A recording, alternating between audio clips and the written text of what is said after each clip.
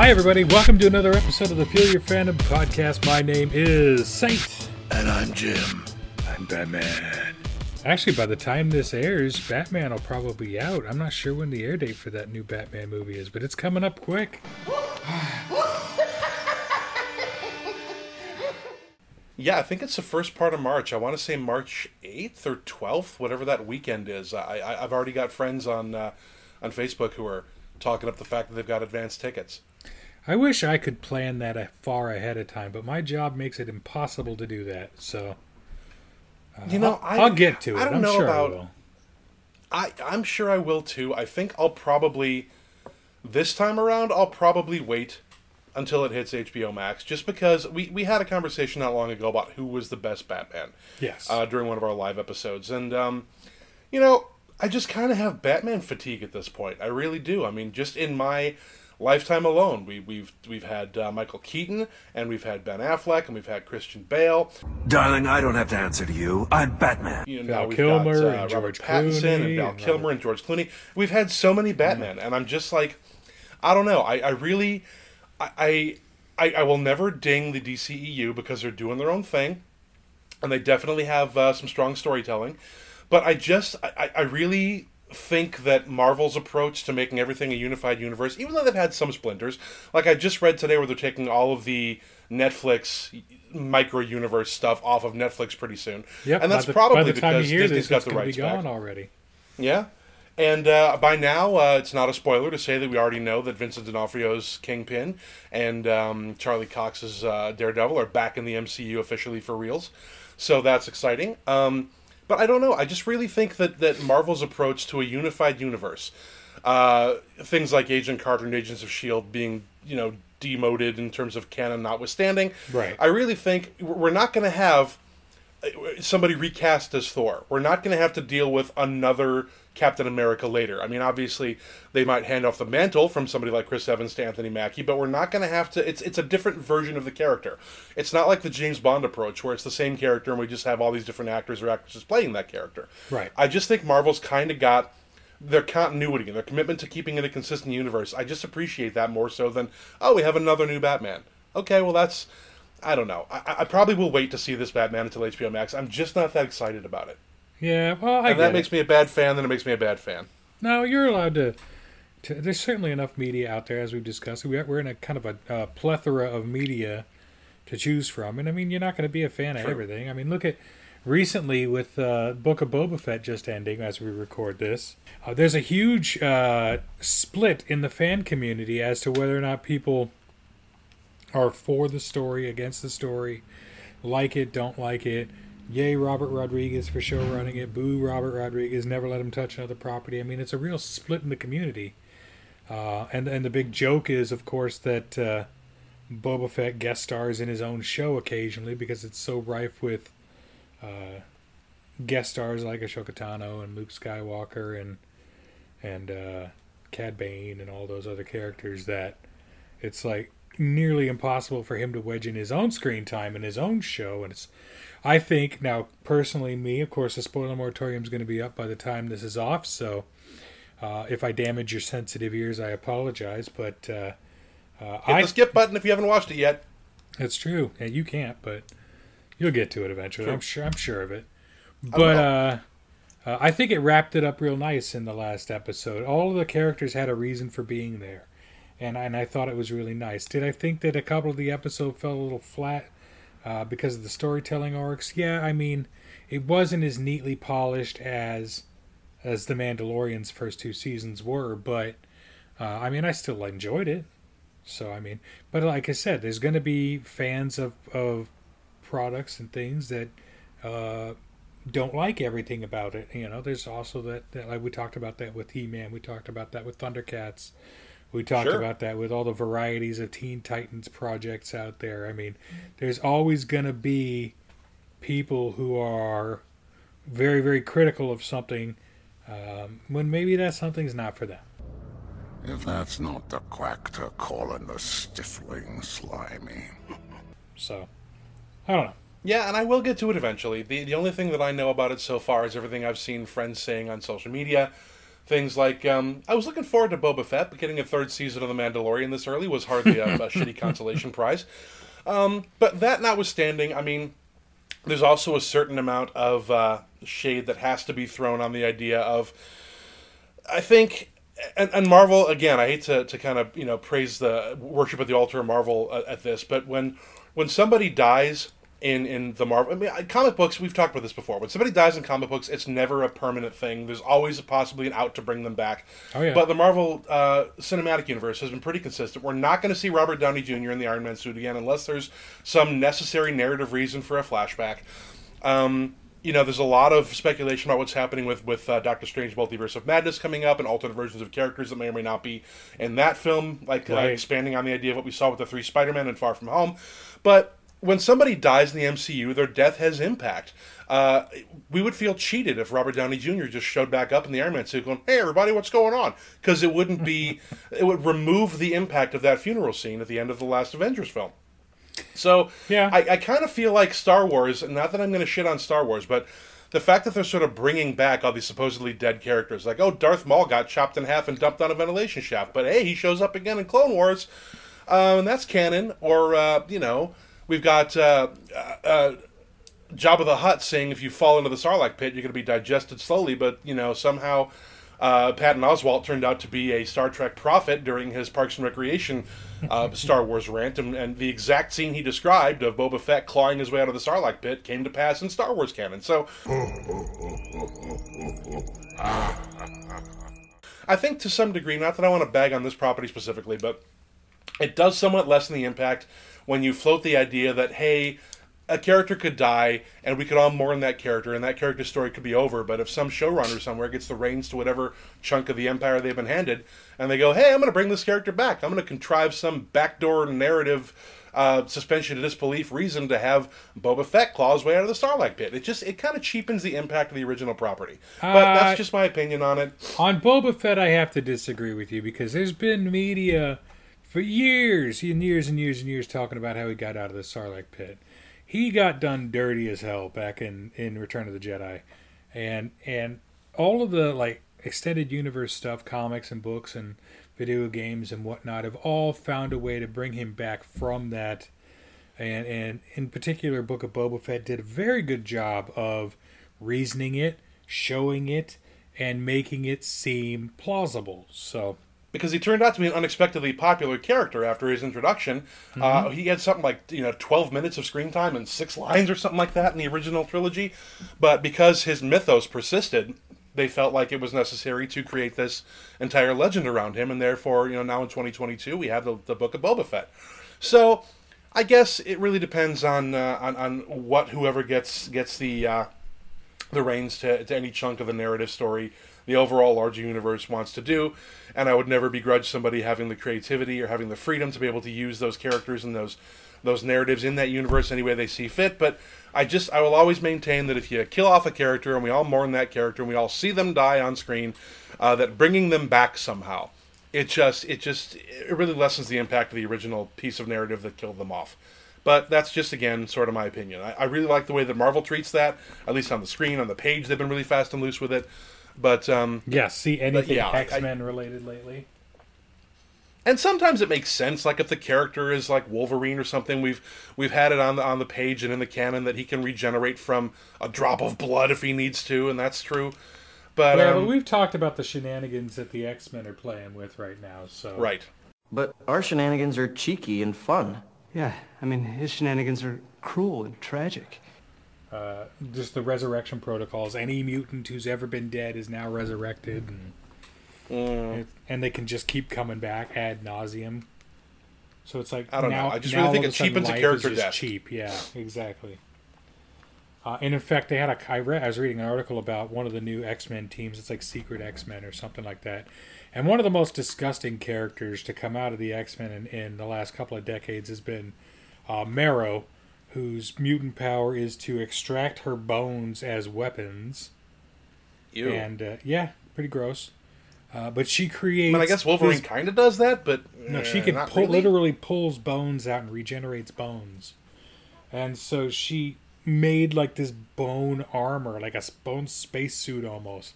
And when they asked her why the hell she did that, she basically like, "'Cause if it doesn't work and I die, I can always come back. It's a neat time to try this." And it's like, ugh, I'm getting tired of it now. It's a trope and I hate it. Stop it. Get some help. But it's definitely bothersome.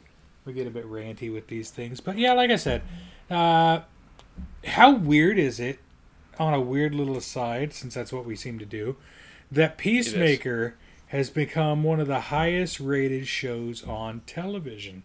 It is a very hard R, very, very inappropriate. We have to send our daughter away when we watch it because don't want her walking in on that.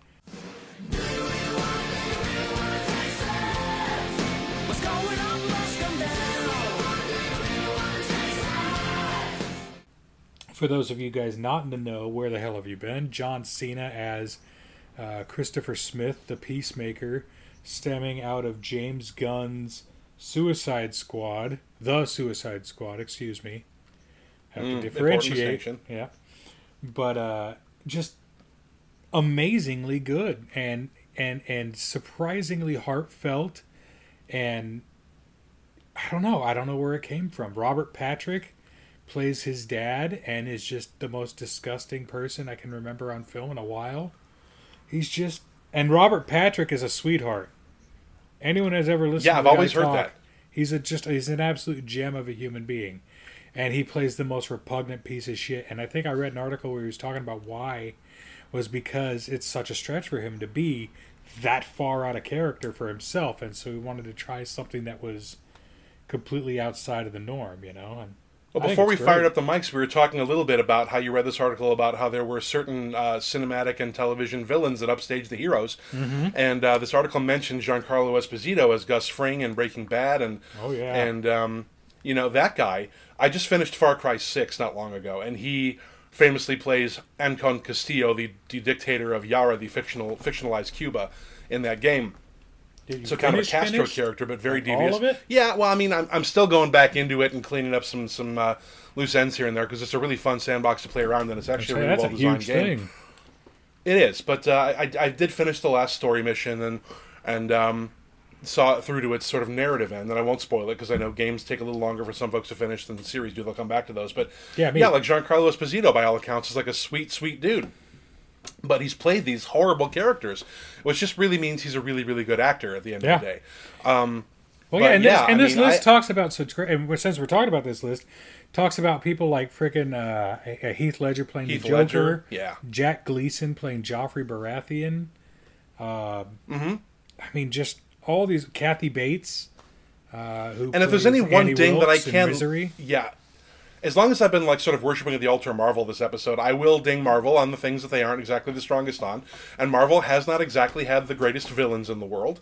I mean, if you look back on like sort of the Phase 1 and Phase 2 villains, most of your villains were just kind of like some goatee sporting mirror universe bad guy.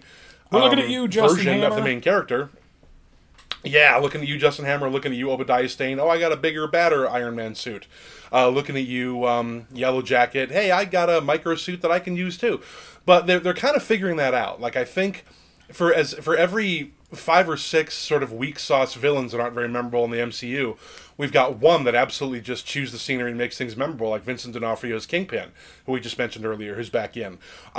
His Kingpin on the sort of not even canon MCU, I guess now, but the Netflix version of the Daredevil series, he was a great villain in that he really did feel like he was the hero of his own story. He really thought that he was doing the right thing by his neighborhood, by gentrifying things and renewing things, and the symbolism of Vincent D'Onofrio constantly breaking eggs to make omelets during the breakfast scenes of that movie or that series was very prescient for that reason.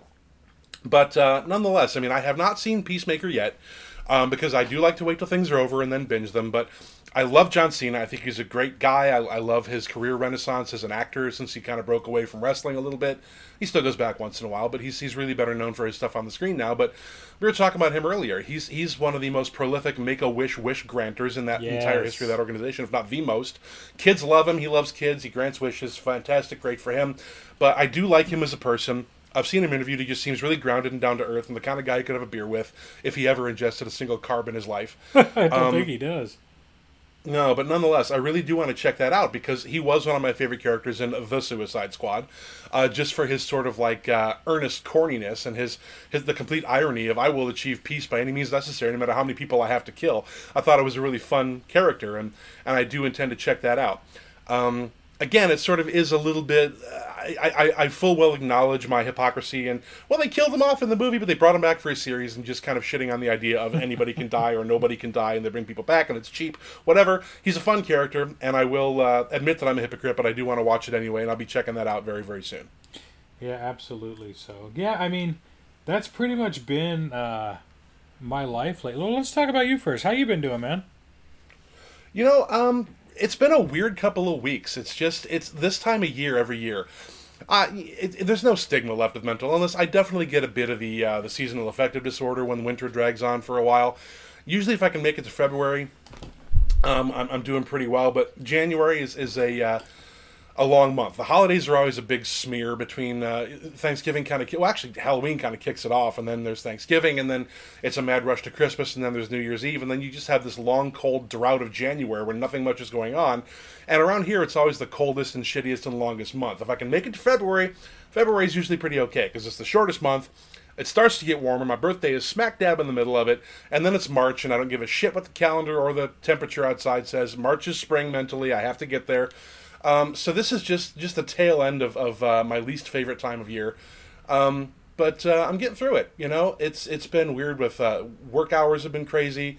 And it's been kind of all over the place. But I'm very lucky in that I have my person here with me visiting on an extended couple of months long visit. So that's been really wonderful. And it's really helped me get through some of the really the crappier moments. I just always have a source of happiness that's within an arm's reach away, so that's been wonderful. Yeah, she's pretty all right. Yeah, she's all right. I'm looking forward to the end of winter, though. I really am. So, yeah, that's what's up. How you doing? Well, you know, I'm doing all right. I have, like I said a couple times ago, I've been delving really heavily into retro video game handheld collecting and trying my best to take and recover units that I find in the wild, as it were, and bring them back to life and keep them circulating and functioning. And so that's been kind of my soul driving ambition lately, and it's been a lot of fun, and it's kind of what I want to talk about today. It dovetails nicely into that because boy howdy, we are both retro gamers. We've talked about it ad nauseum before. We have a real affinity and love for old school video gaming. That's something we both share.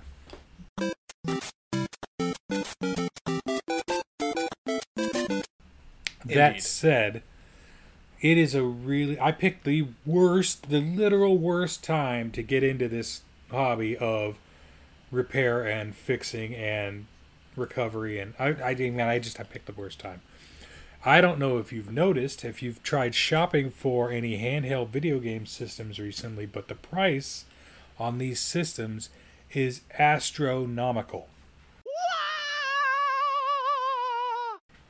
No, I have not actually. One of the things I picked up recently, like a 3DS. 3DS they usually retail for around $200. 2DSs used to retail for about $100, maybe $150 if it was a special edition. Prices on those units have skyrocketed into the multiple hundreds. I picked up there's a unit that I picked up a couple of years ago. It's a 3DS XL. Looks like the NES controller. It's really retro and really cool. And you can't get that for under $350 right now in good condition. And I had the sticker on the box. I got it in the box for $150 back in the day. Wow. I mean, and the prices on all these units is the DS Lights, which were the garbage system for the longest time. Like $30 will get you one of those. $100, $80, $75 all day right now for those. What do you attribute that to?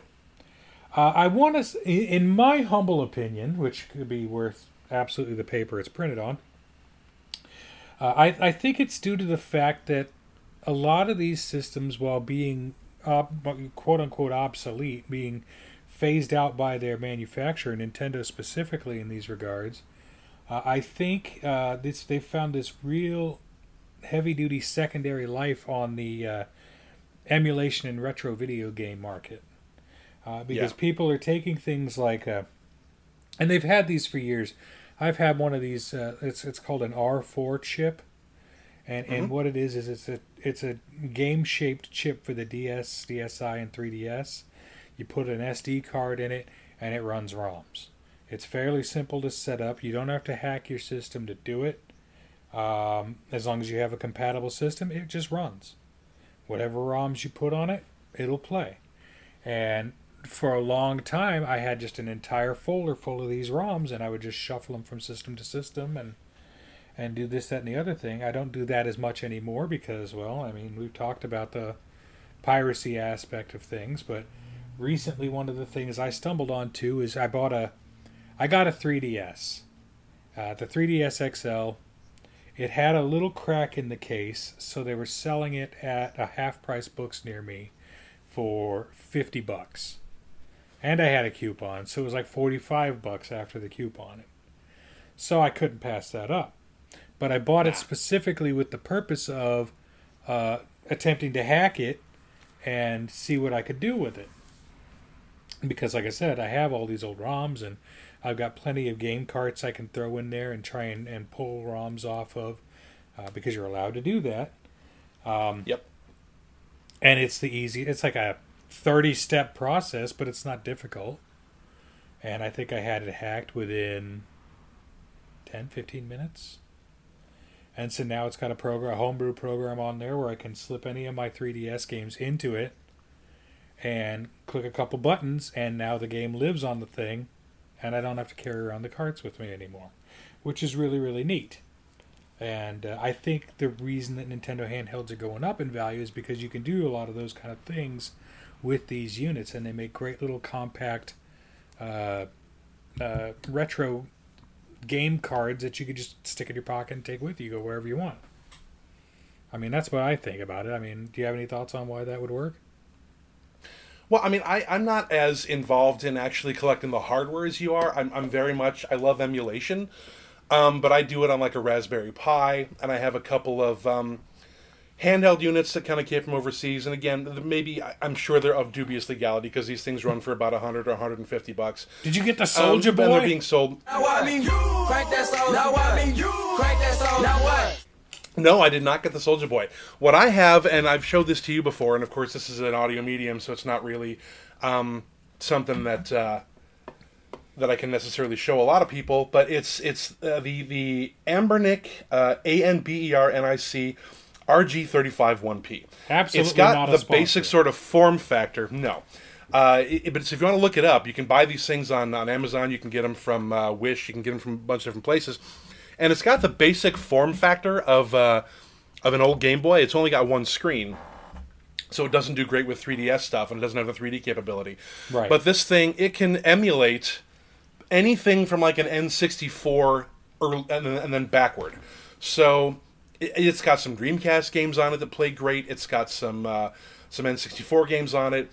Tons of old Famicom and Super Nintendo, old NES games. It's got somewhere in the neighborhood of 15 or 20,000 games on it. I will never get to them all, but I definitely have some favorites. But that's kind of the solution that I have come up with in order to play the games, because I don't have the tech wizardry and know-how that you do. And I also, all the old carts that I used to have, I've long since gotten rid of them or lost them or lent them to friends and never got them back. And we're talking 25, 30 years ago now. So I don't have those anymore. So it was just... and again, maybe that's bad because I know these things are pretty homebrew bootleg, and they're not like, they're not what you're doing, like pulling ROMs off carts you own, and it's just kind of buying this quasi gray market thing from overseas, just for the sake of convenience. And maybe that's bad. Maybe that's something I should atone for, but it's just one of those things that I really kind of feel like. You sent me a meme a couple of days ago on Facebook that was. The guy with the Nintendo hat on saying, "Hey, don't pirate our old games." And then the next panel was a guy saying, "Well, then sell them to us." And then the same guy with the Nintendo hat on just frowning. Because I will gladly buy anything that's available. Yeah. if I have the opportunity to buy it. But a lot of these old games, Nintendo is kind of trickling them out onto the official Switch emulation platforms that I do have. And I did pay for the privilege of being on the Nintendo Live service so that I can actually have access to these games. And I don't know what it runs. It's like $60 a year or something. It's totally reasonable for what you get. But it's their version of Xbox Live or whatever it is, the PlayStation or Xbox Game Pass or whatever it is that PlayStation's going to come up with to compete with that.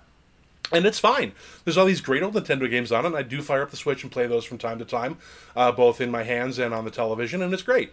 But in terms of convenience and being economical, this little unit, I kind of, again, and maybe this is a rationalization, a justification of kind of getting these bootleg ROMs all preloaded onto a handheld system somebody else is manufacturing and selling. But if you're talking about a 30-year-old game that isn't even available in cart form anymore, unless you want to scour secondhand shops over several states and several days of your life, they've made their money on these games. Nobody's trying to still sell anything but a secondhand Teenage Mutant Ninja Turtles cartridge for the NES.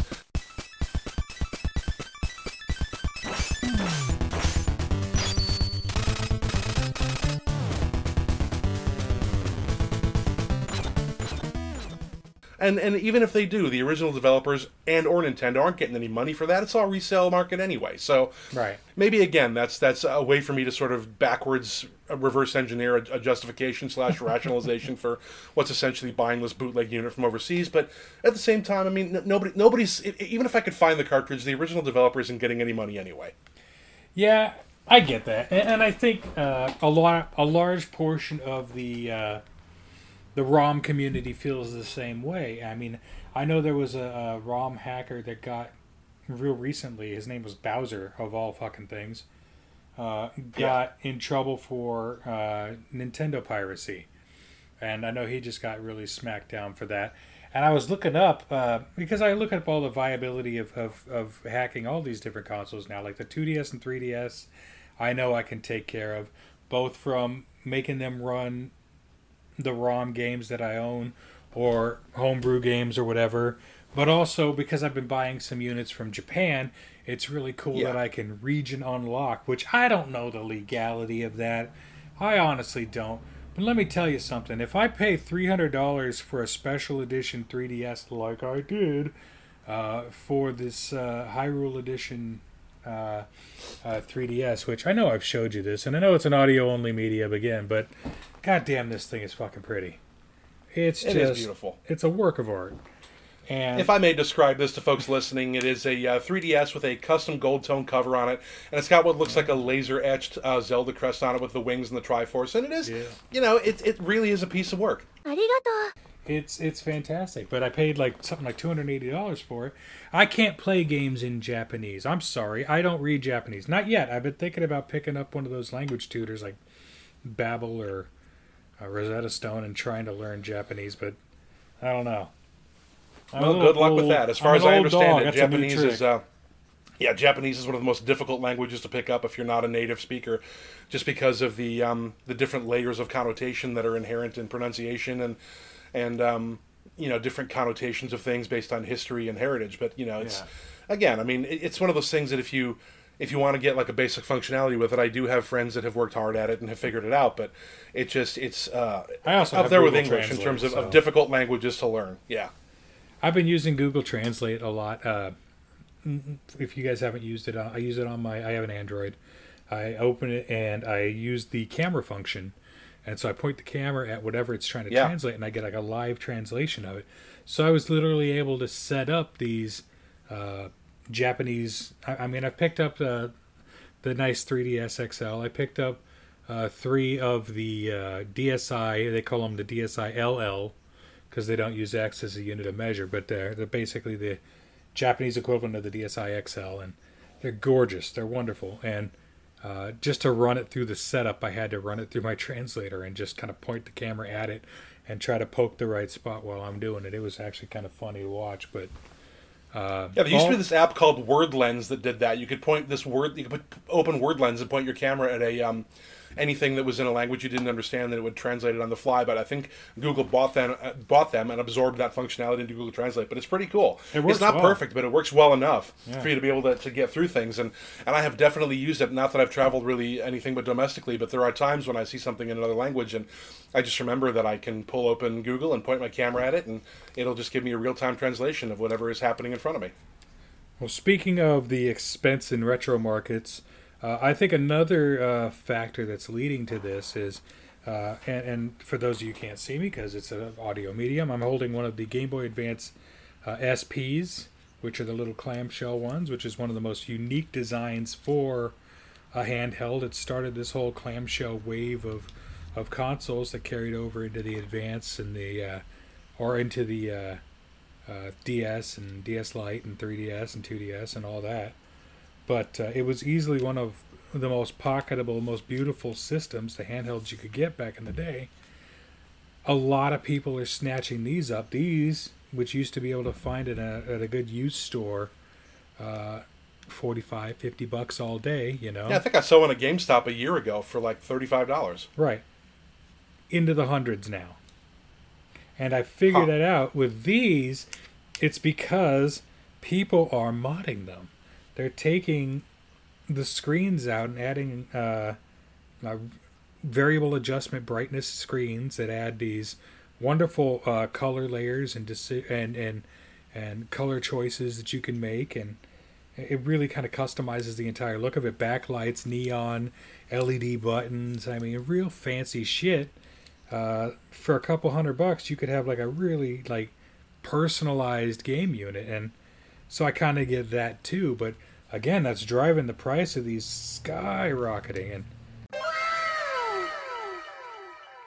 I buy them. I bought the last couple of them that I bought to reshell, and a lot of people reshell them with the intent of reselling them as something that they're not, which I'm not. I just want the ones I have to look nice.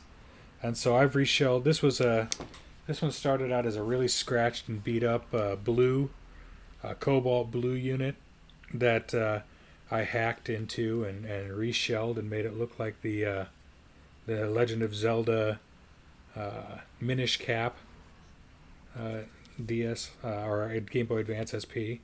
And then I of course had when I had one originally, I had the NES retro version.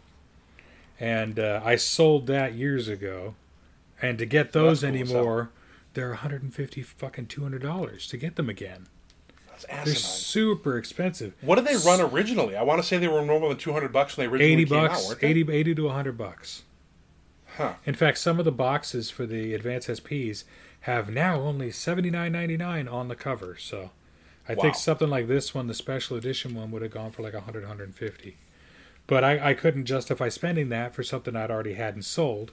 So I just bought a shell and reshell. I think this one was a scratched up gray one at one point. And now it's a beautiful piece. And it's, for me, I'm not selling them to anybody. I'm not trying to hornswoggle anyone into thinking that it's the expensive unit when it's not. It's clearly not. It's just something that looks pretty sitting on my shelf, which I really enjoy. Sure. So, I think moddability of these units up to about the 3DS. The DS and the DSi, I think, is really where the moddability kind of got ridiculous and less... it got more cost prohibitive because they got these flimsy-ass ribbon cables that sit in the hinge of these units. And if you snip that ribbon cable, it's game over. Yeah. And in fact, I've got a DS Lite I was working on reshelling into another Legend of Zelda case. I think I have a thing with Legend of Zelda cases. But, and just trying to push, you got to roll it up, tighten it through one of these, it's just like a metal ring that protects it, but it sliced right through that ribbon cable, and so that was game over for that DS Lite. And that cable is not replaceable or findable as a secondary part, or I have ordered another top screen that comes with that ribbon cable. So we're going to see if there's any way for me to resurrect this from the dead. I mean, you know more about this than I do. You've forgotten more about this than I ever will know. But like when you pull those things apart, are they soldered right to the board, or is it a pin port? You can just yank it out and replace it. How does that even work? Because the technical limitations of this stuff are so far beyond me. For the most part, they're pinned. They have, like when you do a PC, the ribbon cable that tucks in, and then you lower the little pinchers that kind of sit on. I don't know what the fuck. That's as far as I've ever gotten with anything, is replacing components in PCs that I've had over the years. But I haven't actually had a desktop system in probably 10 years. I've been watching these YouTube videos. There's a guy called Spawnwave. I watch his YouTube videos. I watch this guy. His name's Tronix Fix. His name's Steve. He buys broken stuff on YouTube or on eBay, and he buys broken lots from like auction lots, and he'll like challenge himself to see if he can fix it. Like he even bought this one unit that another YouTuber, he dropped a PS5 down a staircase, spiral staircase. Ooh. On purpose. Oh. On purpose. Jesus. And then he bought it to see if he could fix it. He did not.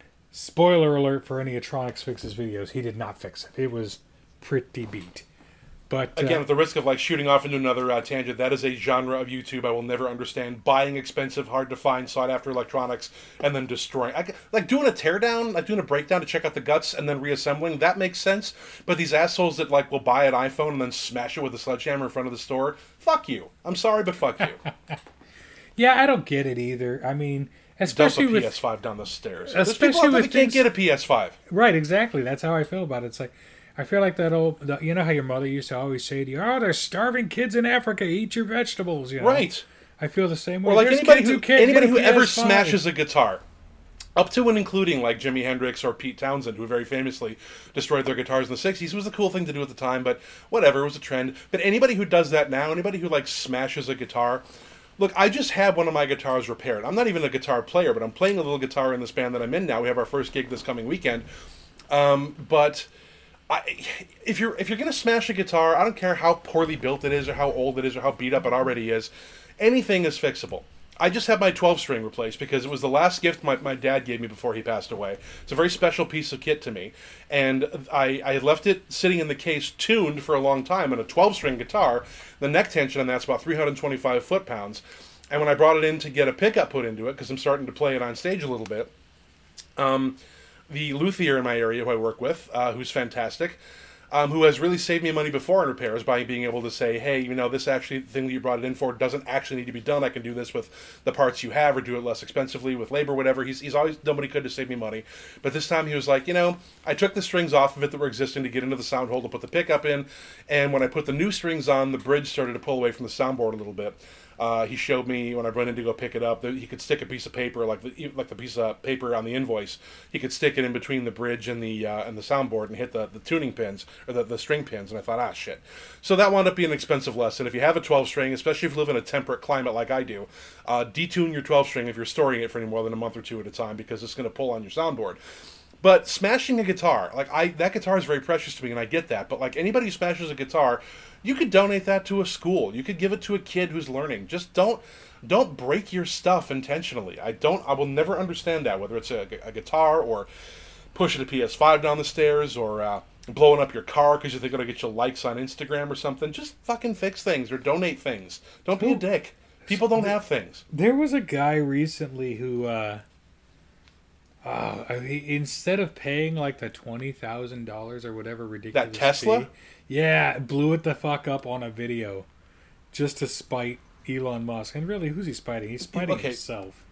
That's kind of a little bit different because, I mean, if you're going to make a car that the battery's going to take... I mean, you and I have both had things... Like, my phone, it's less than a year and a half old, and the battery on it is starting to not really last all day anymore, and that's really how they get you. I mean, sure, your storage can fill up, your screen might get a little bit of burn, but the phone is perfectly functional. It's perfectly zippy. It works just fine. But the fact that I can't get a full day out of the battery anymore... Every 2 years I replace my phone.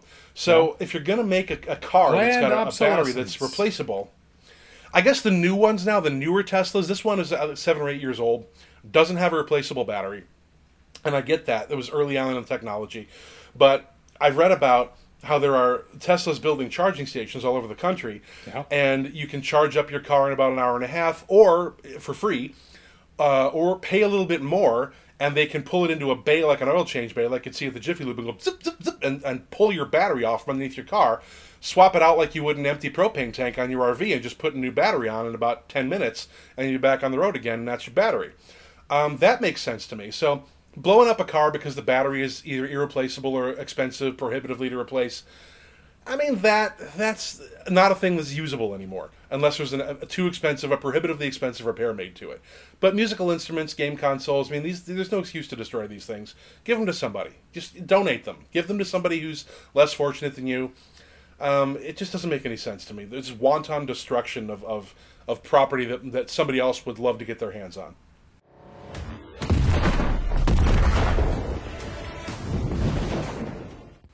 I want to say I've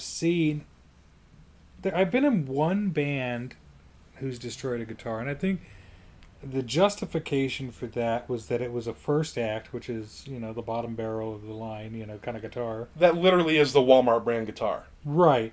And I want to say he smashed it at like a CD release party that we did, and it was already broken. So it had lived its life. It had served its purpose, and I don't know that donating it to anybody would have gotten any results. I mean, it would have been more cost to fix it than it would have been worth. Well, then maybe I'm dying on the wrong hill. I guess maybe I get what you're saying, and like I definitely have these feelings of twinges of like anxiety when I see people doing the drop test on brand new phones and shit like that, and because these are things that people, I mean, you can automate certain things, but when it comes to phones or guitars or game consoles, I mean, whatever it is, not only is there inherent value in the thing as being a thing to be able to be useful or entertaining to somebody else, or even in the case of like a guitar to create art on it, but these are all things that at least on some level are still hand-built by actual human beings. Right. A guitar especially, and it represents resources and time and care put into actually...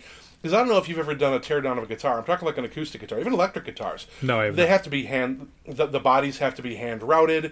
They're hand finished. There's a certain amount of automation you can put into like some of the cheaper guitars, and you can sort of tell if you're a guitar person where they cut the corners. But for the most part, an acoustic guitar has to be hand braced. There's hand inlays in the neck for the fret markers.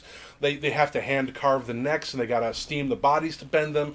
Even an electric guitar, there might be certain things you can do very quickly to produce, like especially some of the more popular guitars, like a Les Paul style or a Telecaster or a Stratocaster. Some of you more like, when you think of electric guitar, these are the guitars that immediately spring to mind, the less niche body styles. They can be mass-produced pretty cheaply and pretty efficiently with machines, but you still need to have humans hand solder the connections. Humans have to hand lathe and hand router the bodies to get the electrics and the tremolo and all the things in the guitar. These are not things that people have not put, love, sweat, and tears into in terms of creating these things. So I just think it's really shitty to take a thing that somebody created that could be used to entertain or to create art or whatever, and just say, you know what, I'm going to smash this because I'm being a dick. Yeah, and I get certain people doing, like, the drop test can be kind of construed as necessary as far as trying to relate to the public exactly what this phone can take and what it can not take, and as a review purpose. But like drop testing, dropping a PlayStation down the stairs hurt. That hurt to watch. Yeah, and it was kind of reassuring. Like I said, I like watching the videos where they try to fix it up and try to save it, even if they're doing it for crass commercial purposes. I've started watching a lot of these videos where people take these units and they take them apart, and so I'm watching what they do and how they do it, and cleaning with isopropyl alcohol and reseating chips and things like that, which I absolutely can't do right now. I don't know anything about heat guns and soldering. That's still on my to-learn list, but cleaning a unit up and getting it back in shape. I've got a couple that I'm working on for that. Like I said, I bought several DSi XLs from Japan, and they're gorgeous, absolutely gorgeous. Japan gets so much better color choices than we get over here. Color choices. We talked about this before. Variant choices. I mean, something about Japan, gorgeous. Whether it's, I think it might be the fact that and again, this is not a ding on Japanese culture, but Japanese culture, for us to a certain extent, is somewhat about conformity. You don't want to necessarily stand out, so there are entire subcultures that are centered on standing out. Whether it's like the Ganguro girls with their crazy makeup, or there's like the sort of like crazy subculture of like 50s greasers that I've seen. I don't know if these are outdated things. I don't really keep up on Japanese culture, but the Japanese youth that decide that while I'm having this rebellious period in my youth, I'm going to rebel against society, and it's tolerated, and it creates these fun subcultures. But to a degree, I think there's a lot of individuality in products and offerings of things in Japan, because a lot of the time that's kind of one of the methods that folks in that particular society use to express their individuality. Mm-hmm. We've talked about this before. Like, you can get game consoles or phones with 1,000 different kinds of cases on them, or colors or whatever, but also things like the Kit Kats. There's whole specialty Kit Kat stores that you can walk into where they have crazy flavors that we'll never get over here. I mean, we're starting to get things like the mocha or the mint. You'll see those on the shelf at the Walgreens or the grocery store, but they have entire stores that are dedicated just to Kit Kat. It's a very popular candy in Japan because we went to an Asian market the other day, and I picked up a package of apple cinnamon Kit Kats, and they're absolutely delicious. I bet they were delicious. They're fantastic. Yeah. Well, I guess I came to understand that Kit Kat became very popular in Japan because the phonetic sound of Kit Kat corresponds to characters or language in Japanese that is a very good luck sort of thing. So people give Kit Kats for gifts. It's a sort of a thing you give to somebody when you meet them, as a welcome basket and like business and whatnot, because it's meant to symbolize good luck. And so good for them, but I'm actually really envious of Japan's Kit Kat variety. Not to eat a ton of Kit Kats, but if I ever found myself in like Shibuya Market or something and accidentally wandered into a Kit Kat store, I'd probably spend every penny that I had just getting crazy, insane Kit Kat flavor varieties and just trying those out. Absolutely, but yeah, it's been fun. Like I said, the Japanese market specifically right now has a lot of the niche systems that I've really been looking into. And there's the guy that I bought the Zelda Hyrule Edition 3DS XL from. I've been combing through his store and just flagging items that are on my list of things to buy. And one of the cool things that I bought, not from him but from another vendor, is this. One of my favorite consoles is the Game Boy Micro. And I know I'm holding it up for Jim to see, but for those of you who don't know, it was kind of a step right at the end of the Advance's life. So all it does is play the GBA games, the Game Boy Advance games.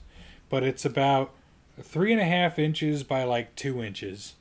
And it's very compact, very pocket size. You could put it in your pocket and go. It fits in, like, I used to like it because I wear a motorcycle vest everywhere. You could put it in the side pocket of my motorcycle vest and not even know it's there.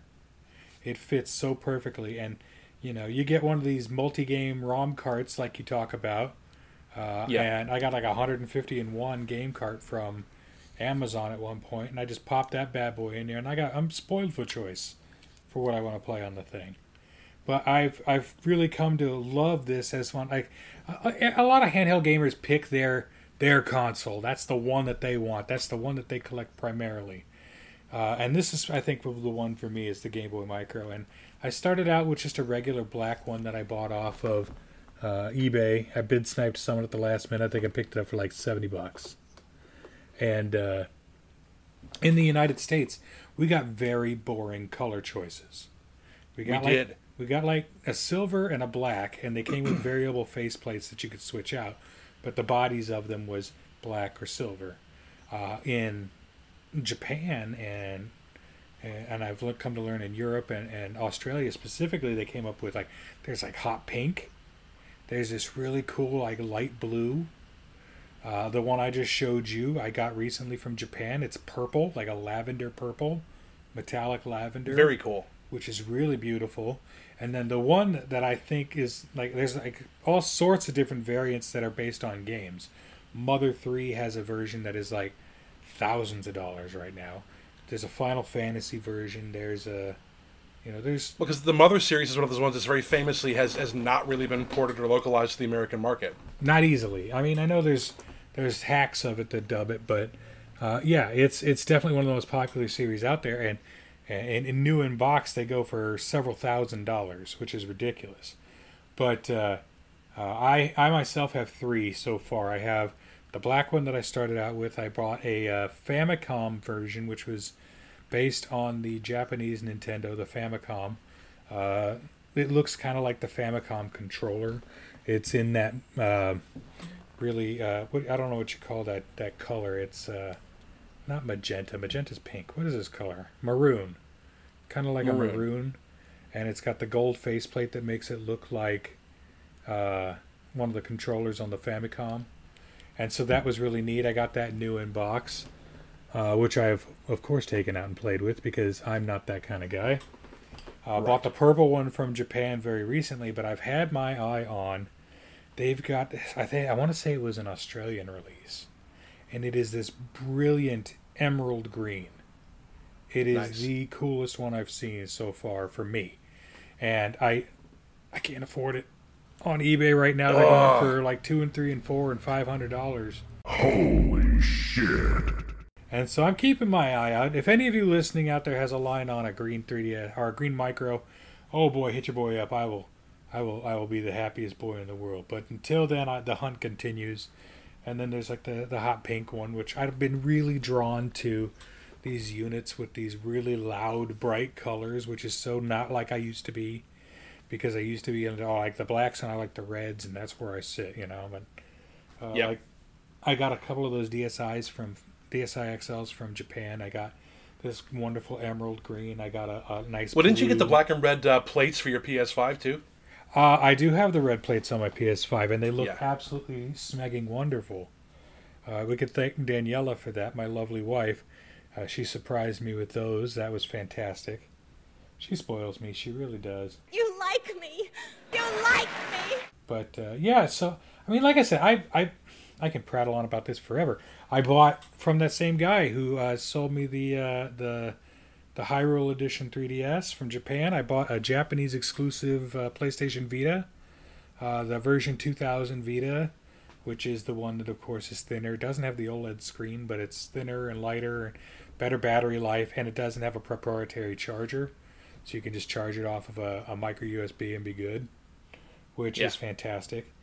But I picked that up, and it's this wonderful, like, bright orange, like sherbet orange almost. And it looks fantastic. I can't wait to get that. That's in the mail, so. But, I mean, I've really jumped into this with both feet. It's kind of crazy. These auctions that I go through, the Japanese auctions and the Goodwill auctions and the eBay auctions, they're like, it's like gambling. It feels exactly like having a gambling addiction. And so I've had to really check myself, especially this. I see, I'm going to keep saying things, but I bought another 3DS XL, a new 3DS XL. I think I've showed you this one. My friend Rob, who just so happens to live next door to me now. Shout out Rob Howdy Shell. I don't know if you're listening, but Hey! What's up, dude? But he hit me up. I posted a picture of all my special edition units on Facebook because I've been really diving into it. And he says, "Hey, would you have any interest in this?" And he showed it to me. It's the new Nintendo 3DS XL that looks like the Super Nintendo. It's got the plates on it that make it look like the Super Nintendo. It's done in those grays and light purples, and it's a stunning looking unit in immaculate shape.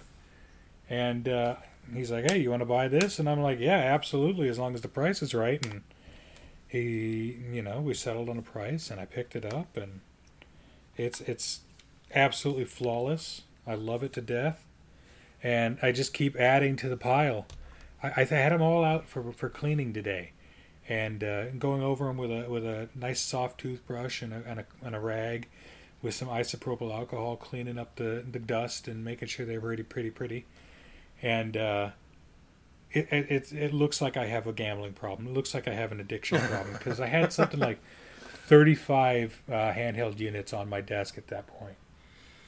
Between the DSi, well, it beats the hell out of drugs. I mean, whatever you collect, as long as you're not hurting anybody, I think you're doing fine. I mean, I have friends who are like that about musicians in particular, which I know that, we're both in bands, and and I was like that with drum gear for a long time. Although the band that I'm in now, I'm singing more so than playing drums, but I don't even play guitar, and I've got 6 fucking guitars. But that's a pretty reasonable amount. I know I have friends who are guitarists who have 20, 30 guitars, and they've got effects pedals in the hundreds. I mean, these are very expensive hobbies, but at the end of the day, if you're just using it to enjoy yourself and you're creating art, you're not hurting you're entertaining nobody. yourself, you're not hurting anybody. Yeah, what's the issue? There really isn't one. You could be doing something self-destructive or whatever. And if you like handheld games, then there are definitely worse hobbies to get into. That's true. And especially, again, like I said, you've forgotten more about this shit than I'll ever know. You know what you're doing. So Yeah. being able to swap out the cosmetics on these things and mod these things and kind of get into the guts and tinker around to find out how they work. This one's pretty. I like this one, the yellow one. It's like a mustard yellow almost. It's like deeper than like Pikachu yellow, but it's really nice. Pictures don't do this one justice. And my wife's like, why are you getting all the really loud ones? I'm like, I don't know. They just appeal to me right now.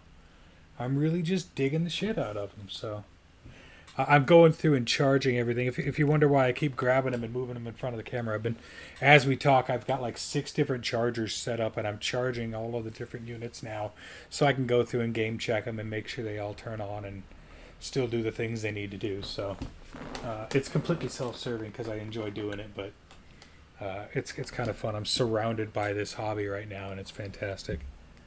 But I think, like I said, I think the problem for me is that it's become such a well-known hobby, such a well-known hackable thing, and such a modifiable thing.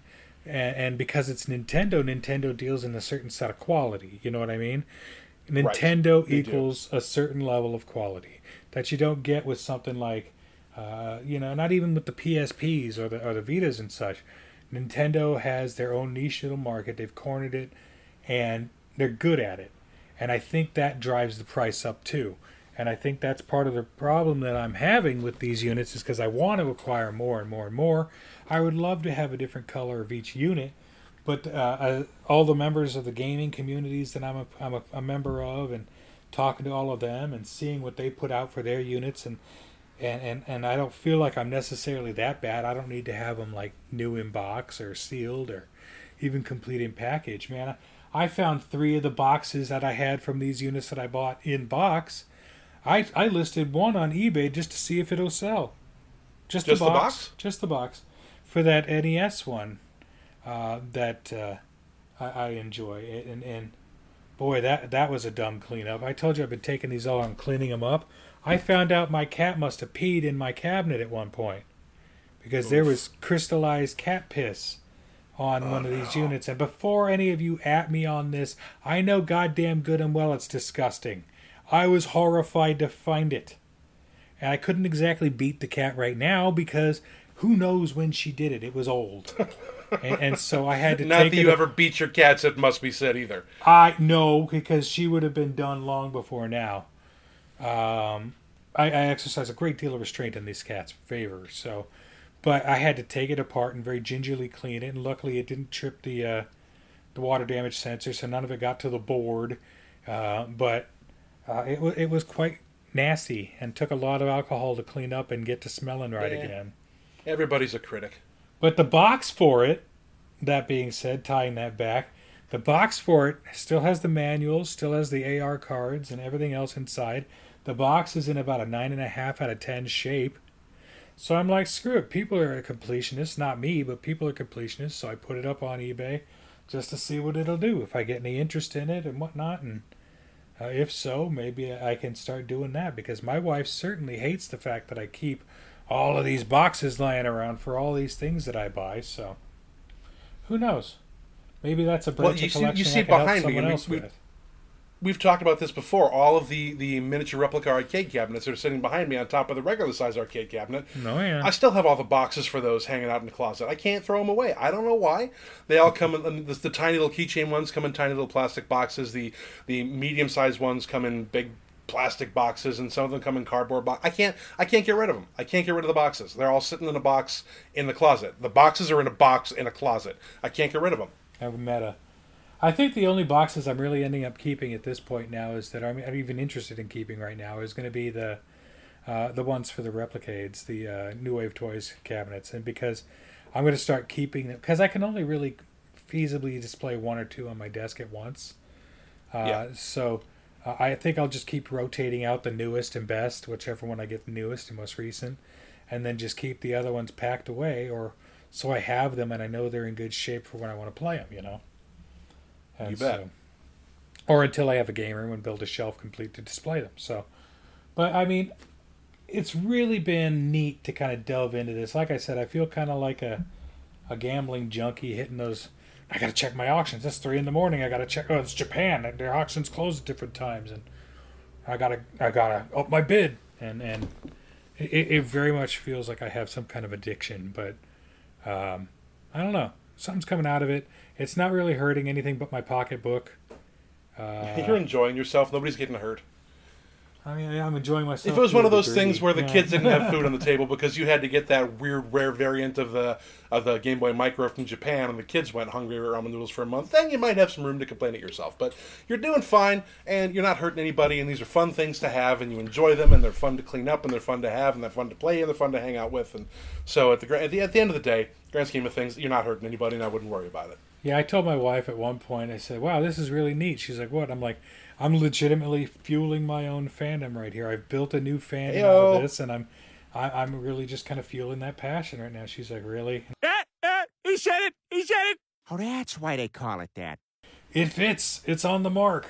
And so, never let it be said you're too old to pick up a new hobby, folks. I mean, And never let it be said that you're too old to have a happy childhood. Absolutely. I fully plan on having a happy childhood for many more years to come. It's an unwritten rule that kids have every toys their dads want. Oh, get this. I've been finding a lot of cool shit on Etsy. There's a store on Etsy, and we could talk about it more if they decide to sponsor us. I should send them an email. I have bought numerous things from this store already. They're called Rose Colored Gaming. Rose Colored Gaming. I want to say they're out of Ohio or something. And they make these Lucite stands for game consoles, handheld game consoles in particular. I started buying them for the Game Boy Micro because I like to display them on my desk. And they're made out of just little pieces of Lucite. They got the name imprinted on them and everything, and then they do special edition ones for the special edition handhelds. So I got a really cool one for my Hyrule Edition Zelda case and all that. So I'm literally dumping money into these people hand over fist. I found this company. You know me. I've got all 3 of the major consoles that hooked to my TV right now, and I use all 3 of them. Me too. I have my desk right beside my chair that I sit at in the living room. And so I bought these 3D printed mounts for the controllers that I have magnetized to my desk. I tried using 3M tape, the stuff to build cars with, and it doesn't like the paint. It's dropped my controller like 3 times.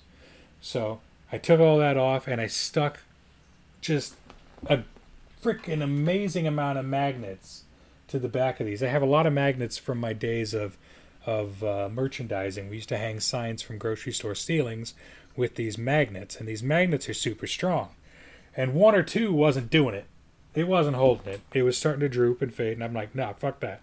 So I took apart a bunch of magnets and stole the magnets out of them, and I have lined the back of these with them, the equivalent of 8 of those magnets. Wow. On each of these, and as you can see, these are just really simply done controller mounts. And I just drop my controller right onto them. And so now the 3 of those mounts live on the side of my desk. And so they're literally within an arm's reach of me. The desk has a USB socket on the side of the desk that I can just plug it right in and charge all 3 of those controllers. So for my Xbox, I've got my Elite 2 sitting right there ready to go. For the PS5, I've got my wonderful Christmas gift from my lovely wife, the red DualSense controller that matches my new plates on my PlayStation. And then I got the Switch Wireless Pro controller. So it's really cool. I'm finding all sorts of cool shit on Etsy. But this whole episode basically was just for me to find a way to rant about my new hobby and my love of collecting handhelds. And like I said, we're here to gas everybody up. We're here to talk about everybody's fandom. Give me fuel, give me fire, give me that which I desire. Ooh.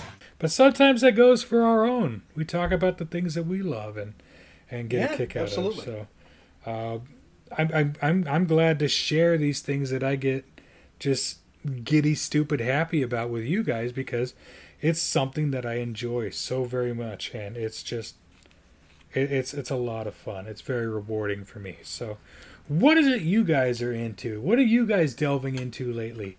This is the beginning of season 4. I think we're still in the first 4 episodes. This will be episode number 4, I believe.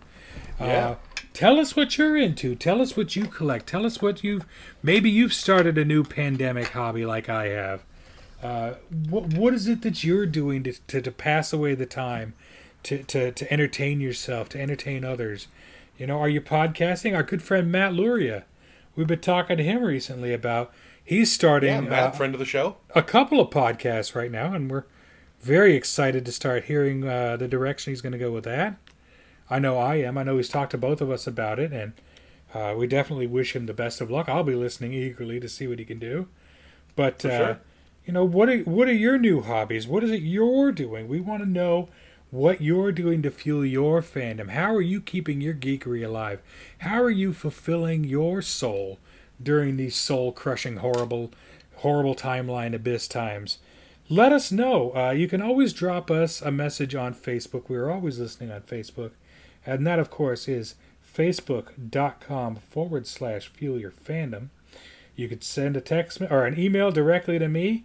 I'll get it and respond right away. You can get that at Gmail, which is fuelyourfandom@gmail.com. The backup email address at Gmail is always available to you, too. That's fyftalentbooking@gmail.com, and that's where you want to send your show ideas, your guest suggestions, especially if they're you, and, of course, as always, your pie recipes. Sure. You can also find us on Instagram at FuelYourFandom. You can find us on Twitter at @Fuel_your. And we are still taking donations for the Fuel the Future program to get comics into the hands of underprivileged kids, and we are on Cash App, Venmo, and PayPal at FuelYourFandom, so that's nice and easy.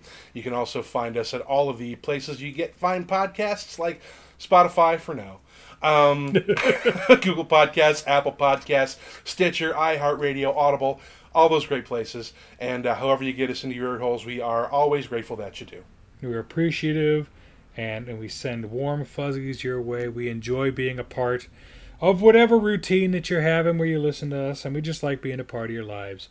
It warms our hearts to no end to speak to you and have a way to reach out and touch other fans and the like. So yeah, send us a message. Let us know what you're doing to further enrich your fandoms, to fuel your fandoms, to get yourselves motivated.